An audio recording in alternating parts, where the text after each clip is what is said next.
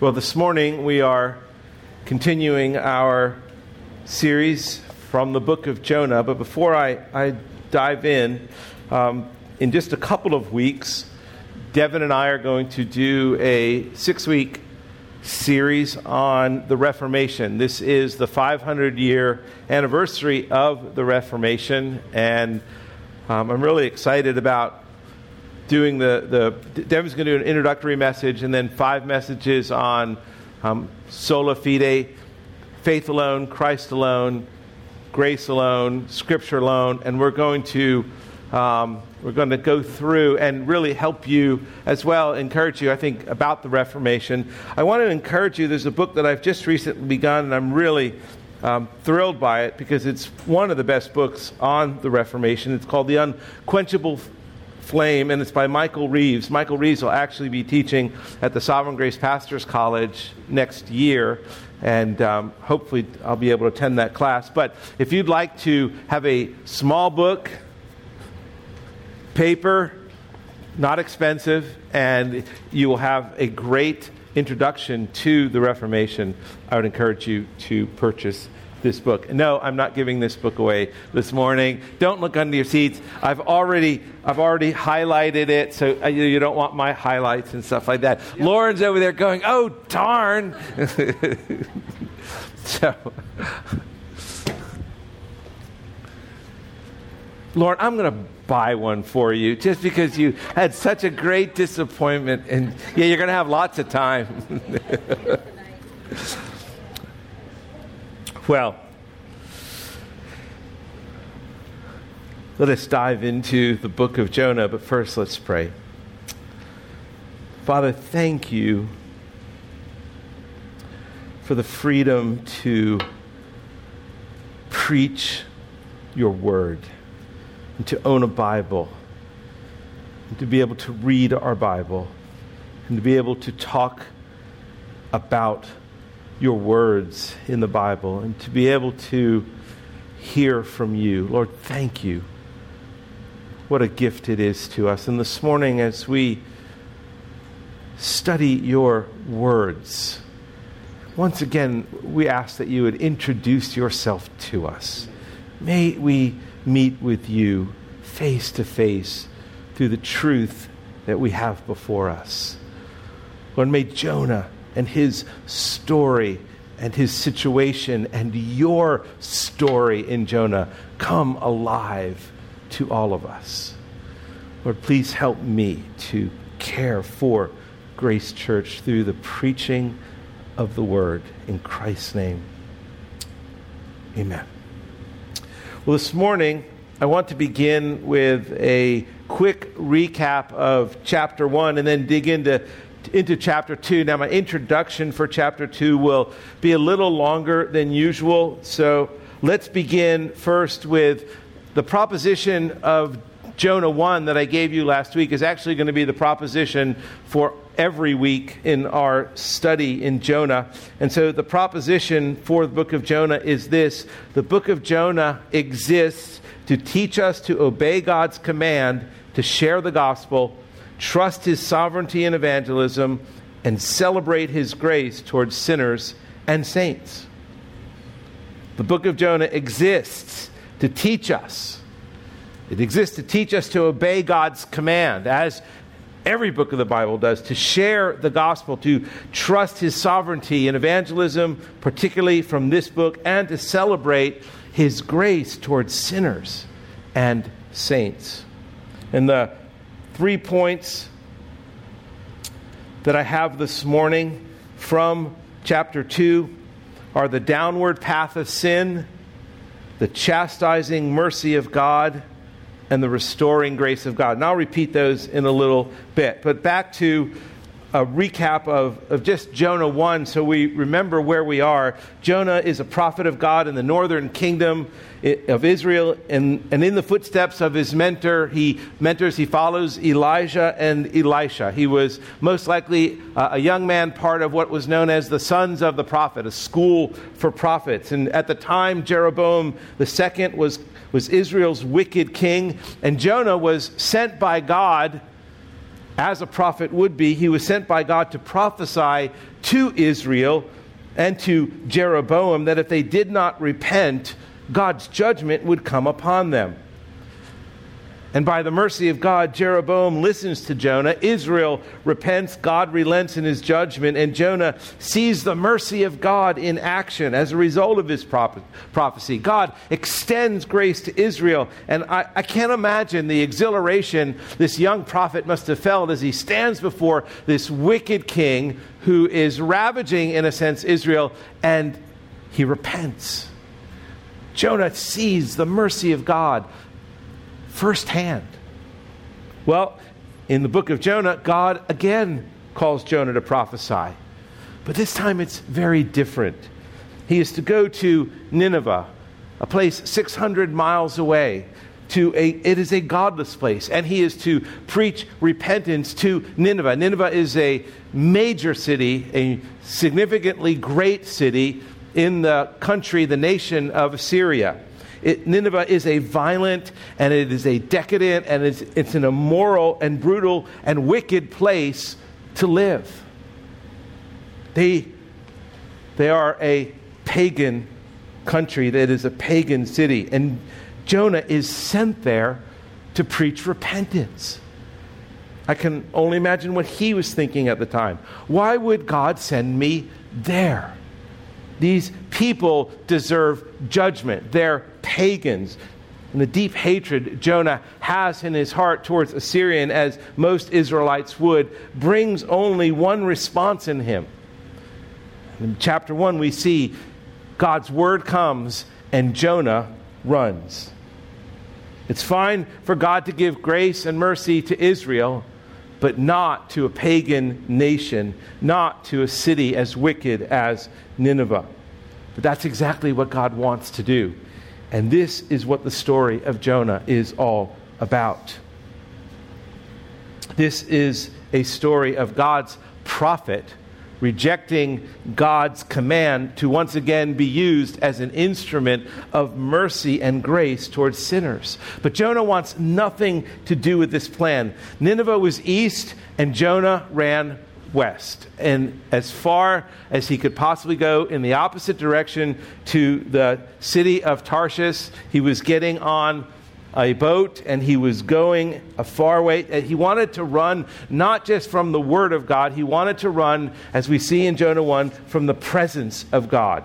And so he ignores God's call. He runs from God. He finds a ship. God hurls a storm. The sailors plead with their false gods for rescue. The storm gets worse. Jonah goes down into the hold and falls asleep in the boat. The sailors wake him up. Then they cast lots to see who causes this problem. And it's Jonah. He's identified. And they ask him why. And he just tells them, well, I'm running from the presence of God. And they're just, what? This is what you're doing? And so he tells them, yeah, and I tell you what, just throw me overboard. Hurl me into the sea. That will solve your problem. But the sailors have mercy on Jonah. And instead, they try and get the boat to shore. And God only hurls a greater storm. It only gets worse. And so finally, the sailors do. They hurl Jonah into the sea, and then they worship God. And we see the first time the mercy and grace of God towards sinners as these sailors begin to fear God and to worship Him. And that's how chapter 1 closes. Except Jonah is left drowning in the Mediterranean Sea. And let's begin reading, starting in chapter 1, actually, with verse 17. Jonah is hurled into the sea. And verse 17, this wonderful description of the sovereignty of God over His creation. And the Lord appointed a great fish to swallow up Jonah. And Jonah was in the belly of the fish 3 days and 3 nights.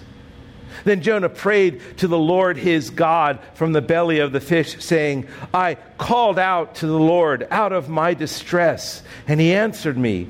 Out of the belly of Sheol I cried, and You heard my voice. You cast me into the deep, into the heart of the seas, and the flood surrounded me. All Your waves and Your billows passed over me. Then I said, I am driven away from Your sight. Yet I shall look again upon your holy temple. The waters closed in over me to take my life. The deep surrounded me. Weeds were wrapped about my head. At the roots of the mountains I went down to the land, whose bars closed upon me forever. Yet you brought up my life from the pit, O Lord my God. When my life was fainting away, I remembered the Lord, and my prayer came to you into your holy temple. Those who pay regard to vain idols forsake their hope of steadfast love. But I, with the voice of thanksgiving, will sacrifice to you. What I have vowed I will pay. Salvation belongs to the Lord. And then, in another wonderful act of God's sovereignty, verse 10, and the Lord spoke to the fish, and it vomited Jonah out upon the dry land. It might appear that Jonah's flight from God is actually successful. As he flounders in the sea, he is on his way from leaving, in his mind, the presence of God. He is drowning, and death is not far behind. He will end up in Sheol, away from God's presence, as we see here. And at this moment, it might appear that Jonah gets exactly what he had hoped for. He had rebelled against God's command. He had rejected God's word. This is the essence of sin. It's the sin that we're all guilty of in our lives. It's exactly what Adam and Eve did in the garden, and we've carried that on. And this is where Jonah comes. This is where sin brings us. The wages of sin is death. And this is the moment, this is the telling moment in Jonah's life. He gets what he wants. But there's more to the story. See, here I believe this is an Old Testament version of the prodigal son. And although the sailors hurl Jonah into the sea, he does not die. God has other plans for him. God has another story to write, and it's a gospel story in the life of Jonah. It's a gospel story for Jonah, and it's a gospel story for us as well. As every Old Testament book, there is a shadow of Christ and his gospel. In chapter 1, we see Jonah willing to sacrifice his life to save the sailors, to die so that these sailors might live. It's a shadow of our Savior, willing to sacrifice his life for us. And then we see that he goes into the belly of the whale 3 days and 3 nights. And we remember our Savior, who he himself was into the earth for 3 days and 3 nights.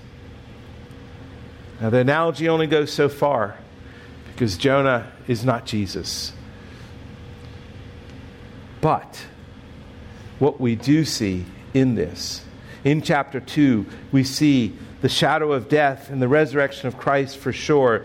We see again and again the saving grace of God, mercifully given to sinners to rescue them from an eternal hell. We see the grace of God given to Jonah. This miracle is a huge expression of the grace of God, and God appointed a great fish to swallow Jonah. Now, modern academia looks at this. Many modern theologians look at this and just say, it's a myth, it's bogus, it's not real.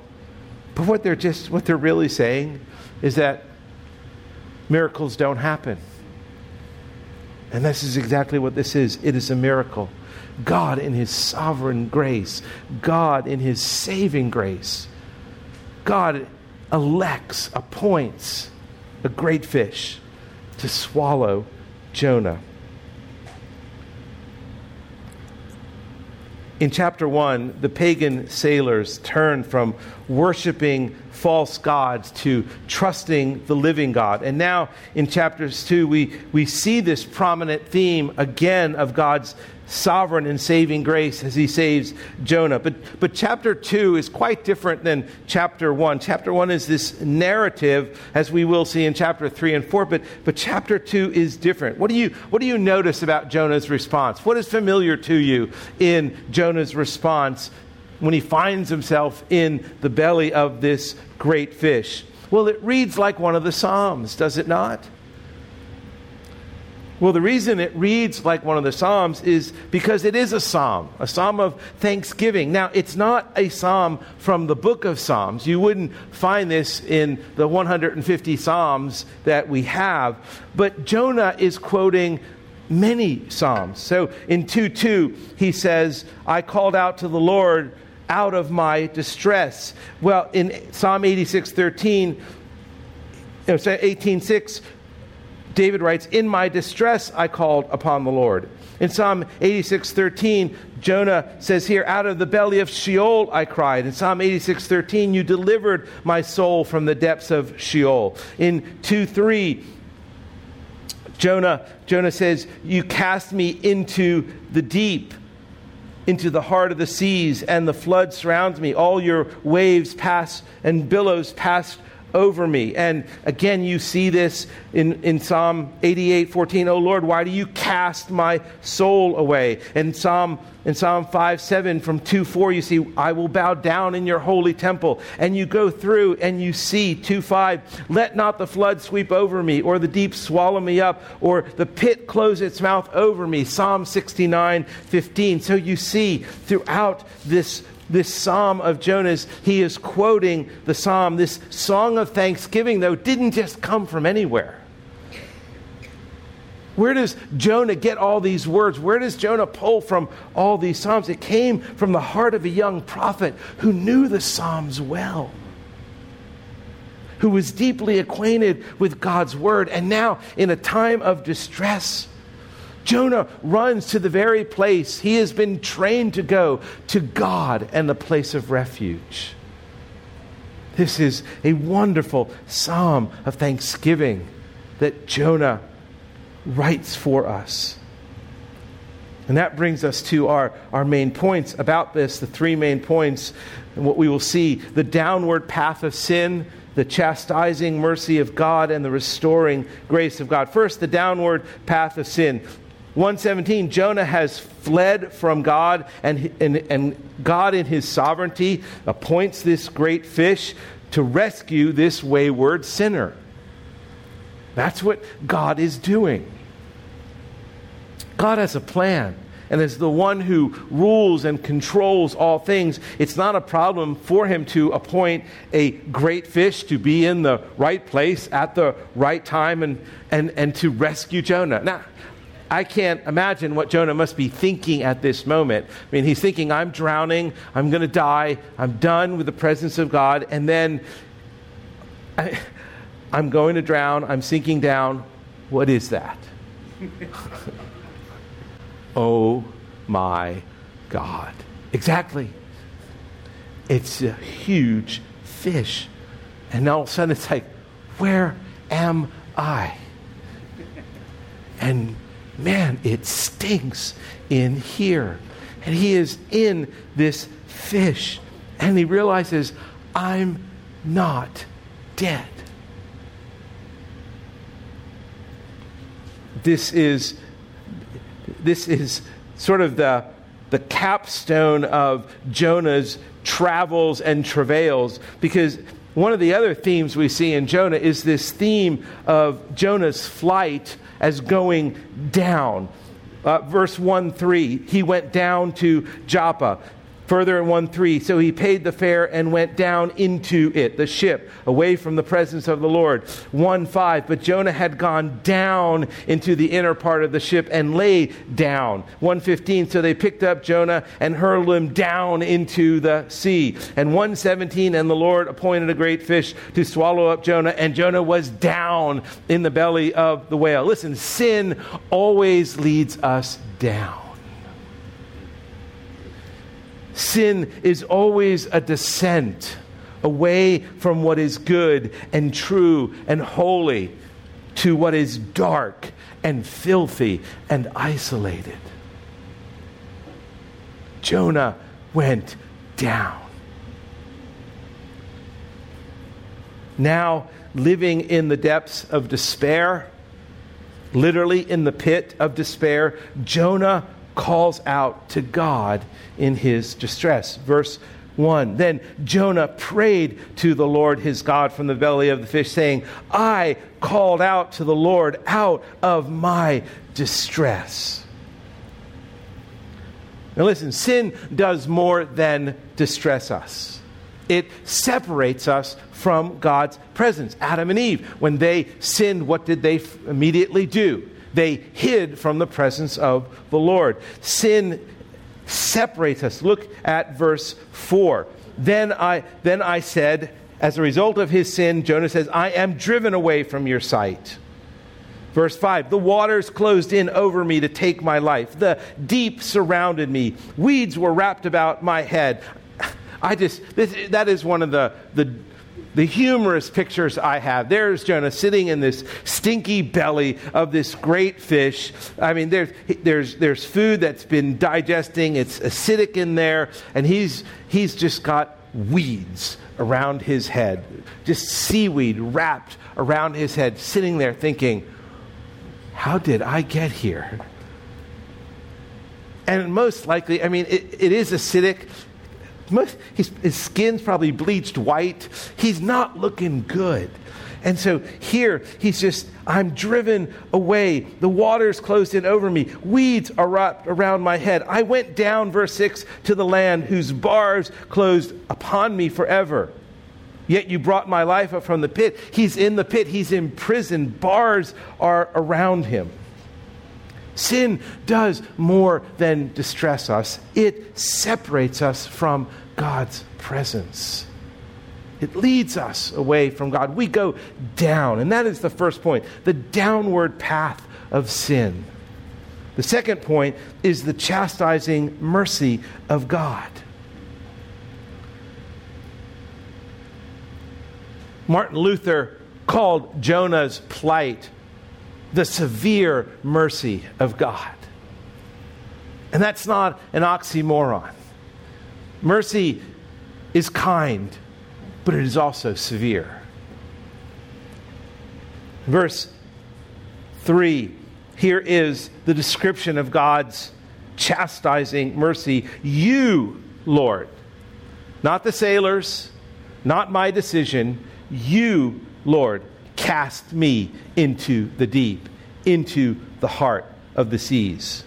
Your flood surrounded me. All your waves and billows passed over me. Then I said, I am driven away from your sight. Who drove him away? Yet I shall again look upon your holy temple. Jonah is fully aware of God's sovereignty in this situation. He knows the fish just didn't happen by. Oh, there's a fish. I'll catch a ride. He knows that God is the one who put him into the sea, into the fish. It is a severe mercy against sin, but it is also a loving mercy to save him from his sin. The Lord responds to our sin the same way. Sometimes his mercy is severe in chastising us when we are sinning. His heart is filled with compassion to rescue us from the sin and the danger we have put ourselves in. But Jonah is aware that his circumstances are caused by his sin. And in his newfound humility, he doesn't complain against God's justice. He doesn't accuse God of wrongdoing. He literally does understand his affliction is from the hand of God. And he sees it as appropriate, and he has hope in the chastising mercy of God. He has hope. Look at verse 4. Yet I shall again look upon your holy temple. Look at the end of verse 6. Yet you brought up my life from the pit, O Lord my God. He sees and understands God's afflicting hand, his chastising mercy, as something good, and it has brought him back into the presence of God. Sinclair Ferguson says this. He said, few principles are more important in the Christian life than the practical recognition of the sovereign God and his gracious determination to draw us near to himself, whatever the cost may be. When his purposes involve afflictions and suffering of any kind, the knowledge that he is sovereignly overruling is the only thing that can preserve us from a craven fear or a sense of despair, and bring us a measure of joyful and willing acceptance of our situation. Only when we recognize that God's aim is to make us like Christ, and that he works all the events of our lives together for this purpose, will we begin to rejoice in the good that is produced out of our tribulation. He doesn't only mean, listen, it's wonderful, and you have been, prior to my coming here, I know you have been so well taught on how to approach suffering under the sovereign care of God, to trust God, to not complain or accuse God. And all suffering isn't a result of sin, but sometimes suffering is a result of sin. Sometimes tribulation, sometimes when we are chastised and we are disciplined, it is painful, as Hebrews tells us. It is painful. And so sometimes the circumstances we find ourselves in are a result of sin. And then when that happens, we shouldn't be complaining either, but accepting the chastising mercy of God. Look at verse 5 and 6. The waters closed in over me to take my life. The deep surrounded me. Weeds were wrapped about my head at the roots of the mountain. I went down to the land whose bars closed upon me forever. Yet you brought up my life from the pit, O Lord my God. We should marvel at the great lengths God will go to care for and save his children. We should marvel at that. Cast into the sea, swallowed by a fish, deep into the depths, wrapped in seaweed, imprisoned for life. Those are the thoughts that Jonah has. My clothing for the rest of my life until this fish finally digests me is seaweed.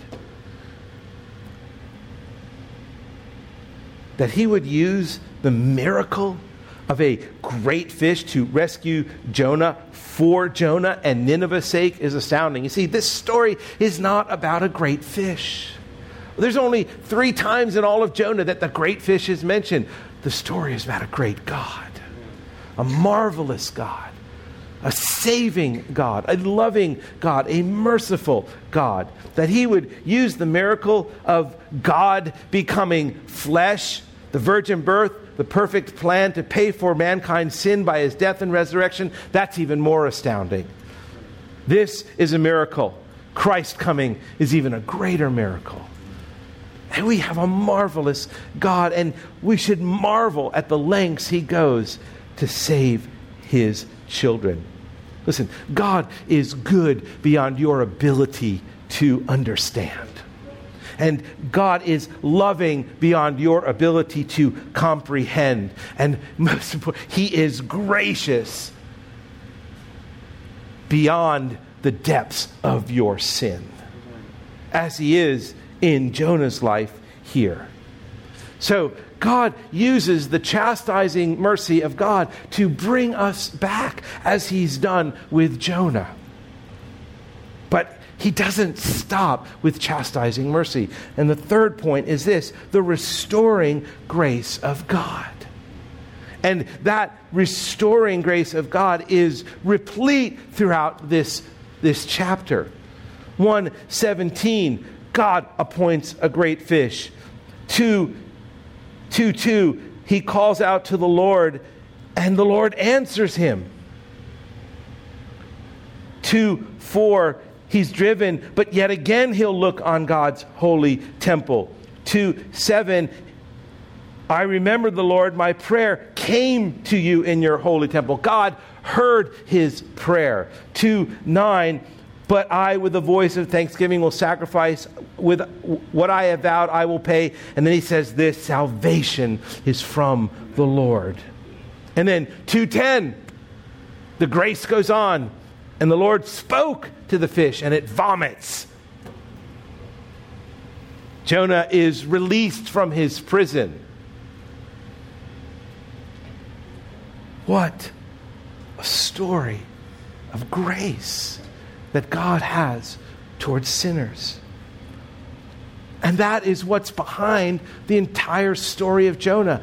God has grace towards a wicked nation and a wicked city named Nineveh. And he wants Jonah to go there to preach repentance, because he wants to extend his grace. He wants to show how far and how wide his grace goes. And Jonah refuses. And so the first work of grace and salvation and restoration is in the life of Jonah before we even get to Nineveh. Thankfully, 2:7, when my life was fainting away, I remembered the Lord, and my prayer came to you into your holy temple. Thankfully, God does not allow Jonah to remain in this downward spiral of sin or under his chastisement indefinitely. He opens Jonah's eyes and he opens Jonah's heart, and Jonah remembers God. Brothers and sisters, that is what we must do when we are in the throes of struggle with sin and temptation. We must remember God. And like Jonah, we must come up with Psalms to one of the ways to do that is to come up, remember the Psalms, cry out to the Lord, run to him, to him as our refuge. And of course, God hears his prayer. And as we see in this psalm of thanksgiving, the restoring grace of God just explodes in the life of this man. Richard Phillips, in his commentary, says, Jonah now realized that God sent him into the deep darkness, into the great fish, not to destroy him, but to save him. What a wonderful gospel story the book of Jonah is. You know, in 2:6, Jonah's sin had cast him down. At the roots of the mountain, I went down to the land, but God brought him up. You brought up my life from the pit. 2:4, Jonah's sin had cast him out. I am driven away from your sight, but God brought him in. My prayer came to you in your holy temple. God rescued Jonah. And although he had deserted God, the fact that he had not drowned showed miraculously that God had not deserted him. Nor does he ever desert you or me. When we are despairing and we are discouraged and feeling condemned because of our sin, we must remember, like Jonah, that God has said, I will never leave you nor forsake you. Hebrews 13:5. Nothing shall ever separate you from the love of God. This was the great lesson Jonah learned. God is merciful to sinners. And Jonah was not merciful. And that is why God had a lesson to teach him. Listen, in chapter 1, verse 4 and 5, God hurls this great wind upon the sea, and there's a mighty tempest on the sea, so the ship is threatened to break up. So the mariners were afraid, and each cried out to his God, and they hurled cargo that was in the ship into the sea to lighten it, to save them. But Jonah goes down into the inner part of the ship and goes asleep, falls fast asleep.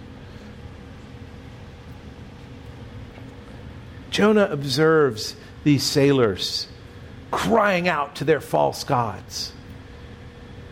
And I would submit to you, he just despises them. He knows that's not going to work. And he doesn't care. He has no concern for them. And he goes down and he falls asleep. But in 2:8, look, those who pay regard to vain idols forsake their hope of steadfast love. I think Jonah has a change of heart. He saw these sailors in chapter 1 paying regards to vain idols. He saw them forsaking their hope of steadfast love. And now his heart is changed. He's a different man because he has seen God express his steadfast love to him. He is not aware that these sailors were converted, were saved, because he was tossed overboard. It wasn't until he was into the sea that these sailors cried out to God, sacrificed to God, made vows to God, gave their lives to God. He doesn't know that, but he sees. He says, those who pay regard to vain idols forsake their hope of steadfast love, but I, with a voice of thanksgiving, will sacrifice to you.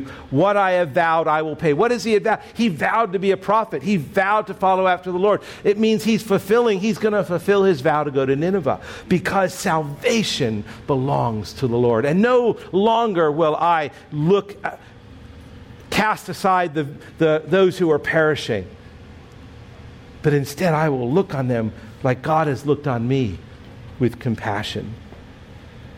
Jonah has a change of heart.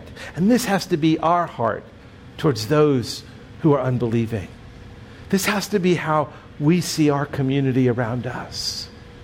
That they are paying regards to vain idol. They are forsaking their hope of steadfast love. But we know salvation belongs to the Lord, and that it is the gospel, that it is the power of God to salvation. And so we stand here in this city, in this community. We stand there with the words of life. And like the sailors who have come to faith in Christ, Jonah, in verse 9, renews his commitment. Look how similar it is to what the sailor said. In verse 9, Jonah, but I with voice of thanksgiving will sacrifice to you. What I have vowed, I will pay. And then in verse 16 of chapter 1, then the men feared the Lord exceedingly, and they offered a sacrifice to the Lord and made vows. Oh, when God's mercy arises, when God's mercy comes and overwhelms and it saves, the response is worship. And finally, we see the ultimate in God's sovereignty in Jonah's life here. He speaks to the fish, and it vomited Jonah out upon the dry land. Now, if you've ever thrown up, it's not a pretty sight. I'm assuming Jonah wasn't the only thing that came out. Could you imagine? You're there, Paul Rohr, fishing on dry land. Oh my. Weeds about his head, stinking. And yet, that is the mercy of God. God's sovereign purpose for Jonah and the city of Nineveh at this moment is back on track. So what are the lessons that we can learn from this story, this adventure of Jonah's? We know that sin takes us downward. We know that God chastises us with mercy when we are sinning. And we know that God restores us with grace because of his Son. Well, 2 lessons I want us to take away today. Number 1 is this: God never gives up on us. If you are running from him now, if you're compromising your Christian life, or if you even feel imprisoned in sin, just know the Lord will do whatever is necessary to rescue you. That's the good news of the gospel. Christ died that we would no longer not only experience the penalty of sin, but experience the imprisonment of sin, that we would no longer be enslaved to sin. And that when we come to him, 1 John 1:9, if we confess our sins, he is faithful and just to forgive us and cleanse us from all unrighteousness. If you're sinking down, let me encourage you, be like Jonah this morning. Cry out to God in your distress. God never gives up on us. Secondly, God's sovereign purposes will always come to pass. He has a plan for you individually and this church corporately. He has a plan for us that He has revealed to us in Scripture. The Bible binds us to this plan. We don't have an option to opt out of this plan of God, to be His instruments like Jonah, to go into the world like Jonah, to represent Him like Jonah, to preach repentance like Jonah, to tell the world of the good news of the gospel like Jonah. God has a plan for us, and His purposes will always come to pass.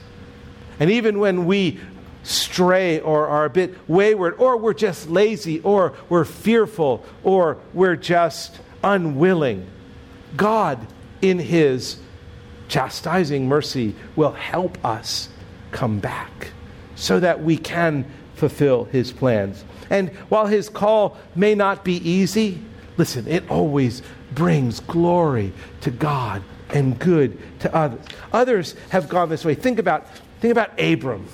He left everything behind. He left his country. He left his family. He wandered. He didn't know quite where he was going. But God spoke. God's word came and told him to go. And go he did, although it was not easy. Moses, who could not speak well, was told, go to the most powerful man in the world and tell him, let my people go. That was not easy for him to do. Mary was told, listen, I know you're a teenager, you've never been with a man, but you are going to conceive and you are going to have a baby. That could not have been easy, especially in the culture of that day, being an unmarried woman. And most importantly, Jesus, on His throne, has the Father turn to Him and say, go, become one of them. And not only become one of them, live as they live, experience what they experience, thirst and hunger and pain, and then suffer and die. And then I will forsake you.